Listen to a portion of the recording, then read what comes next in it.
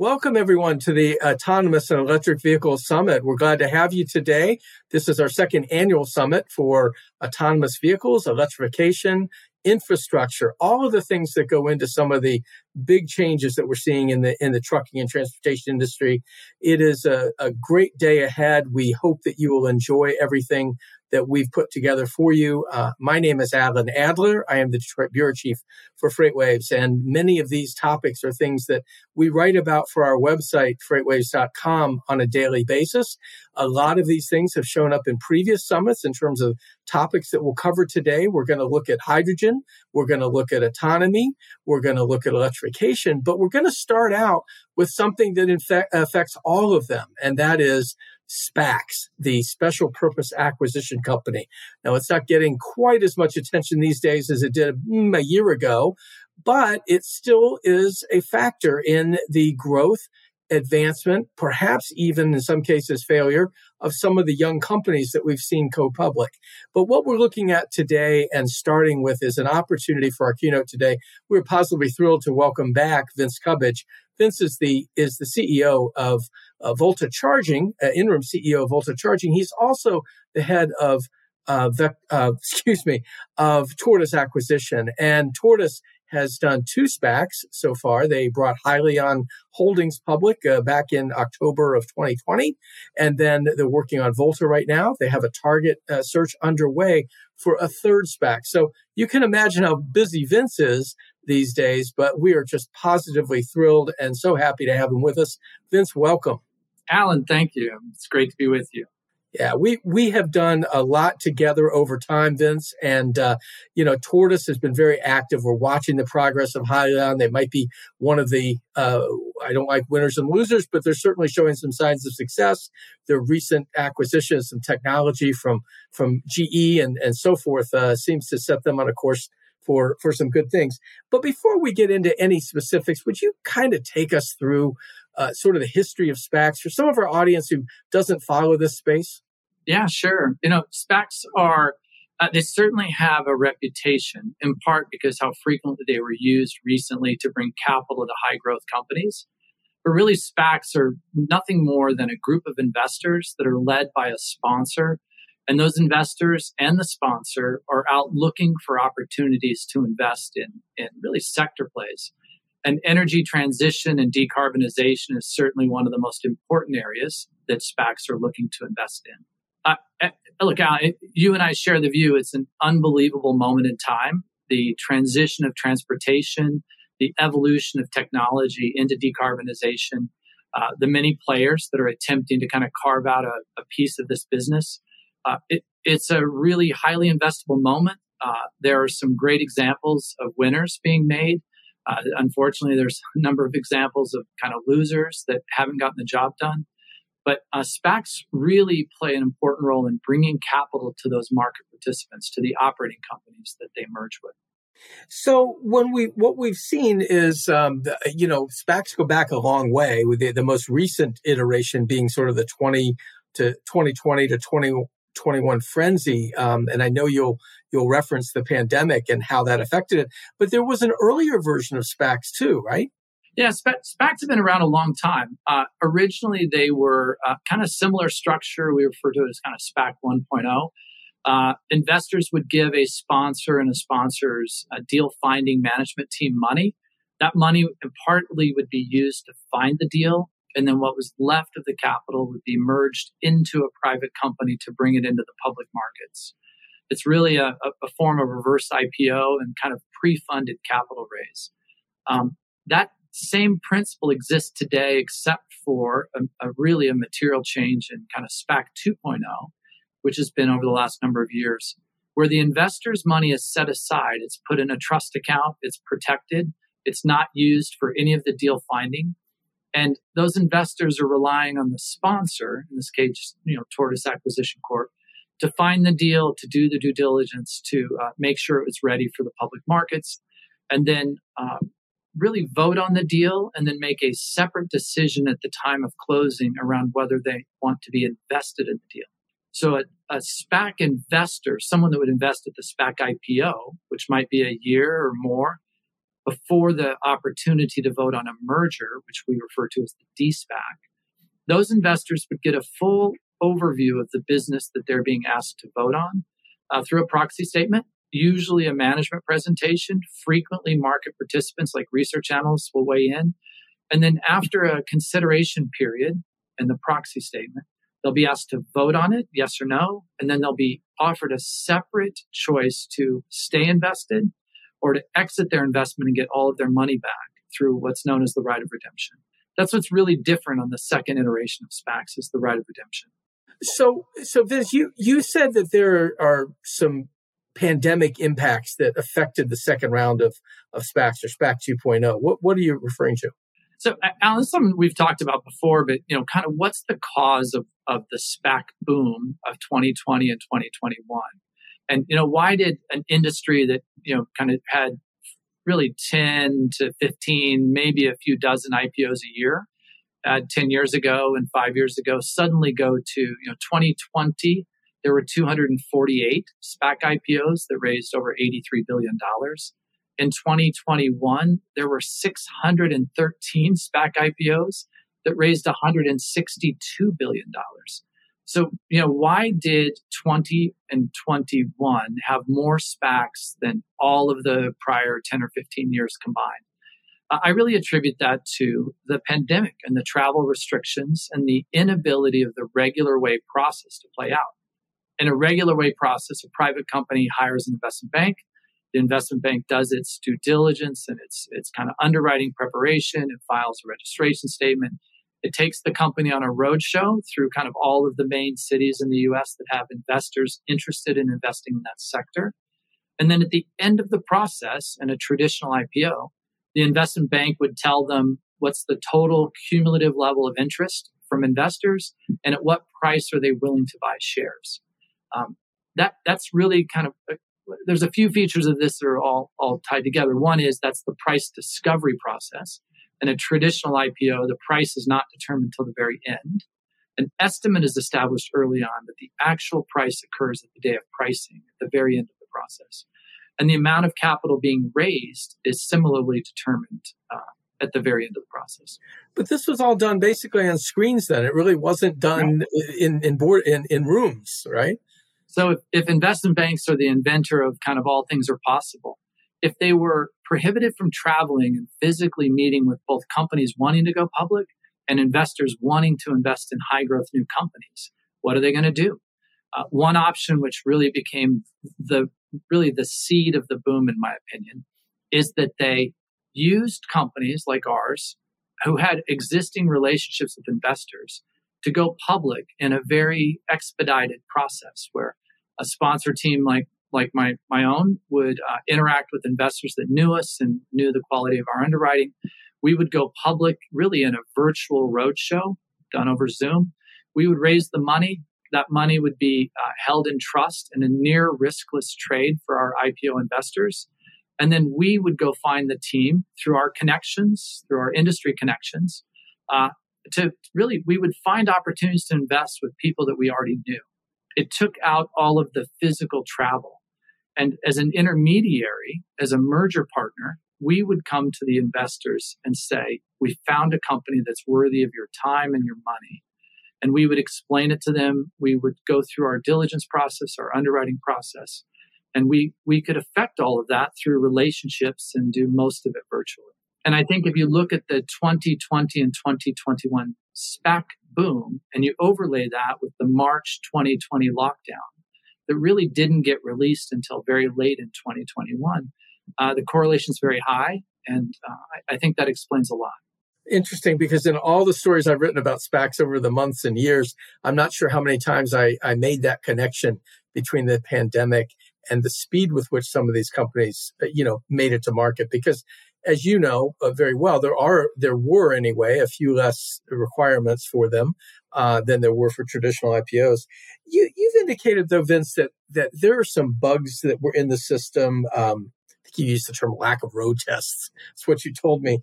Maybe even defective structure. If SPACs were autos, you said we would be recalling them. What do you mean? Yeah, it's funny. It's great that you remember that. I think about SPAC as a structure is a very good way to go public. You have experts in the industry like my team identifying the best targets and bringing investors, fundamental investors that make sense for those targets. A couple of things really got brought into the SPAC boom that were a little unexpected and created some unintended consequences. If you think of kind of a normal flow of funds, traditional investors looking to invest in the sector, you would expect ebbs and flows, but you wouldn't expect, the tidal wave that really was the 2020 and 2021. The reason, in my opinion, that capital came is because of the lack of alternatives. There weren't other things to invest in. There was also an awful lot of money pumped into the system by the government in order to keep the economy stable. And so that put money and excess money in the hands of a lot of market participants that might not have normally looked at this market as one that's interesting. Really, for a SPAC to be successful, the SPAC business to be successful, you need to have a balance in supply of high quality targets that are ready for the public markets and a supply of high quality fundamental capital investors who want to invest in that business. And when you get anomalies in either side, either there's not enough high quality companies, you could have a shift in the intersection and a reduction in kind of the average quality of company. If you have too much capital, then you have competition, and that competition can end up, making decisions that aren't as fundamentally sound. And I think that's what we saw happen. I was going to say, we saw that happen because obviously when you talk about the money that came in through, pandemic relief and so forth, that created a new class of day trader who chased all kinds of somewhat interesting things. And ultimately, just the air came out, right? I mean, we saw some really, really unintended consequences because of what you said. Maybe not enough adults in the room might be one way to put it. Let's go to redemption for a minute. And I want to understand. Go ahead, Vince. There's a funny observation that was made from you at one of the meetings we had. Not only did kind of all of these new market participants that are already financial investors come in, the SPAC market attracted non-financial investors. One of the interesting developments that we were told about is the sports gambling crowd was looking for things to bet on, and in many ways started kind of joining the day trading community. When you looked at the suspension of professional sports and the amount of capital that normally flows into those channels and the market participants in those channels looking for an alternative way to have the same level of activity, but to find kind of a different thing to bet on, there was a ton of speculation with SPACs. And when we underwrote deals, we would say to our own investors, we think this is worth 12 or 13 or 15 or 18 maybe. We're buying it at 10. It's a good deal long term. It certainly needs to execute. It needs to perform. There's all of these risks that are in the way between today and this eventual success. But nowhere would we be saying to our investor group, hey, this is worth 50 or 80 or 100, like you saw some of the stocks post de-SPAC trade. The prices that some of these SPACs traded at post announcement of a deal were completely disconnected from the fundamental value of the business as underwritten by the SPAC team. And if I couldn't bet on if I couldn't bet on the Indianapolis Colts, I could bet on Nikola, is what you're telling me, right? Fair enough. Yeah. And it happened. We saw it happen, and we saw it happen really with Hyliion before the merger was complete. I think it went way high, over $50, and of course it's kind of crashed back to earth. But not to say that the business is any less. It's just that the enthusiasm and some of the money that was flowing there. Redemptions are tricky though, because I want to understand, and I think our audience, maybe it's a new concept to some of them, but the redemption part of this is really important to understand. Can you help us here?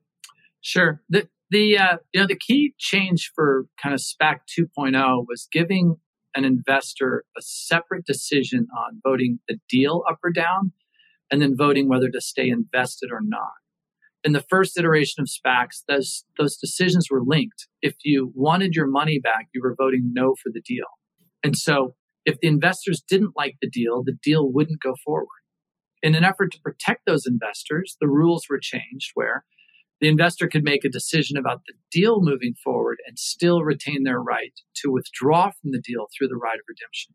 And all redemption means is that a SPAC IPO investor could say right before the closing of the merger, and the closing of the merger is the SPAC merging with the private company, and the resulting next day, the combined businesses trade as one as a public company.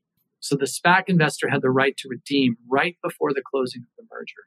And by redeeming, they reduced the amount of cash that was available to the private company post-closing. And so in instances of very high redemption, particularly when a PIPE wasn't involved, the private company that was thinking about taking itself public through a SPAC would end up public with all the obligations of being public and the costs of being public, but without the capital in some cases that they were expecting to receive as part of the process. So it'd be like doing an IPO and agreeing to all the responsibilities and not actually getting the new capital into your business. We need to quickly define PIPE in the sense that a private, well, you do it. You're better at it than I am. I often mess it up. The right way to think about it is just a private investment in a public equity. So in a SPAC merger, the SPAC has money in trust account, and that trust account is merged with the private company. And whatever's left in the trust account, the gross amount of the SPAC minus the redemptions prior to closing, the net amount is acquired and merged with the private company. It becomes their cash to execute their business plan. And if you go back to this enormous opportunity, there's an unimaginable amount of work to be done in electrifying the U.S. transportation sector, and capital will be needed across all sorts of channels. And those companies that are trying to execute on that very much need the capital. So they rely on a low level of redemption in order to receive the money they're expecting out of the trust account. The other way to make sure they have money, I'm sorry, I'll interrupt you. No, I was going to say, down the road, we're looking at companies that might be in the autonomous space, which is farther off than electrification, clearly, both in terms of investment and the year in which it'll really happen. But we saw some of those get really hammered on the redemption side. Mm-hmm. But there was some other things that you talked about, maybe some hedge fund activity and things like that. I get that gets in the bad actor department. It's a good question. I think that most participants in the SPAC market are just financially motivated.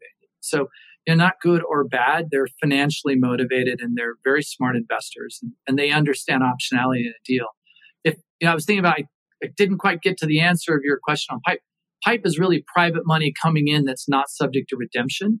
So if you had money in trust minus redemption is net money, you could guarantee the private company a minimum level of cash. And that features usually a requirement in SPAC mergers that there's a certain amount of minimum cash left at the end, right at closing, so that the private company gets what they bargained for. One way to make sure that happens is by having a PIPE investment, which is private capital that comes in alongside the SPAC money. Now, in some of the cases you're talking about where maybe the PIPE wasn't large enough or they were too optimistic about the net cash in trust, the net amount of money that was coming into the business, those companies ended up public and barely had enough money to be public, let alone execute on their business plan. And that's where, I kind of think of, maybe it's not bad actors, but it's bad structure. It's uninformed decision at the end. Maybe you shouldn't have closed the merger if the merger wasn't bringing you the cash you needed to actually execute on your business plan. Yeah, I can see that. And I guess, the other part I think of PIPE, aren't they the ones that get the warrants, or is that the original investors who get a warrant to buy more? So it can be negotiated for sure with the PIPEs, but in the past, in the 2020 and 2021, boom cycle, the PIPE investors were generally not receiving warrants. The warrants were generally provided to the IPO investors. And, an IPO investor that gives you $10 and is going to wait a year or two to know if that $10 will be invested in something interesting, they were being paid a warrant for the time value of money of giving the $10 to the trust account and kind of waiting for a choice sometime in the future. And that's really what the warrant was designed to compensate. Vince, can you help us understand a little bit the regulatory framework and some of the changes that are coming, really following the big boom in SPACs, the frenzy, if you will? Yeah, sure. Look, regulators like orderly capital markets. They like good disclosure. They like market participants to know the risk and rewards of what investment decisions they're making. They look to, in my opinion, they look for opportunities to limit speculation. And as we talked earlier, there are a lot of market participants in the SPAC world that in some ways were not fundamental investors. And I think efforts by regulators to make sure people know what they're buying and know the risks they're assuming, and companies are reminded that being public is a tremendous responsibility and they need to follow through on that. All of those things are very good for both the public capital markets as well as the SPAC industry as a whole. We are, I never like to use winners and losers, but I've got to use something like that, to describe where we are with SPACs today. There are going to be some that are successful. There are some that we've already seen evidence of failure. What is it that determines the winners and the losers? I'm going to give up and just say it. It's a great question, Alan. I think of that answer, and what comes to mind is a 4-quadrant box. Across the top is the quality of business. Across the side is the quality of management. And there's some clear winners that had a great business and a great management team. Part of the advantage of the SPAC is you can raise a lot of money all at once and still retain at the public company board level control your business. And in those cases, investors did well, SPAC investors did well, management teams and the private company investors that owned the company before it merged and went public all did well. And those are great examples. And this is a tremendous moment in time for investment in this decarbonization and energy transition sector. I think, unfortunately, there are businesses that maybe weren't quite ready to be public or didn't have the quality of management team they needed to kind of transition from successful private company into successful public company. And there's certainly some examples of people that ended up in kind of the opposite end of that 4-quadrant box. And the question is, what are they going to do to work their way out of it? In this space, there's a tremendous amount of opportunity, but there's also going to be people that don't get the job done. And we've seen some examples already in the case of one SPAC actually buying another stock deal with Nikola and Romeo. We've seen a few that have gone all the way to bankruptcy liquidation. One anyway that's gone bankruptcy liquidation, and others that have done other capital raising things like at the market type fundraising and things like that to keep enough money coming in to keep the business plan going. I mean, we've seen all of that. We've seen a variety of those things. Let me ask you though, what about some of these other alternatives like direct listing, private equity financing, even the small company focused options like Regulation A and Reg CF, things that we've seen and written about in certain places, SPAC alternatives, or what are those? I think it's fair to call them SPAC alternatives. SPAC is an alternative to a traditional IPO. It's generally faster and it can generally raise more money. And you're inserting a SPAC sponsor and management team to separately do a level of diligence that an institutional investor might not be able to do on their own in a traditional IPO process in the time that they're allowed to do that work. IPOs are typically launched and days later priced and days later closed. In a SPAC process, it can be months of due diligence and underwriting. In some of the other types of listings you're talking about, there's kind of features that are unique to each. In some cases, the company's not raising money, like a direct listing. It might just be existing shareholders of the company that are listing their shares to trade in the markets, but the company wouldn't receive proceeds. In some of the others, the company might receive proceeds, but the listing process might be different.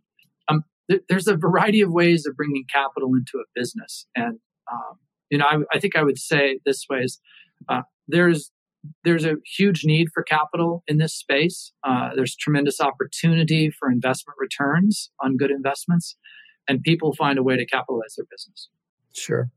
Well, Vince, this is fascinating. We could do another half hour. I don't imagine that our audience wants us to, but what a great overview this has been. It's been great to catch up on some of these things. Again, we don't write as frequently about SPACs as we did a year ago, but they're still out there. And, we know that it's a big part of, as you said, the decarbonization and the electrification, maybe even autonomous vehicles ultimately. So thank you so much for being with us. We really appreciate it.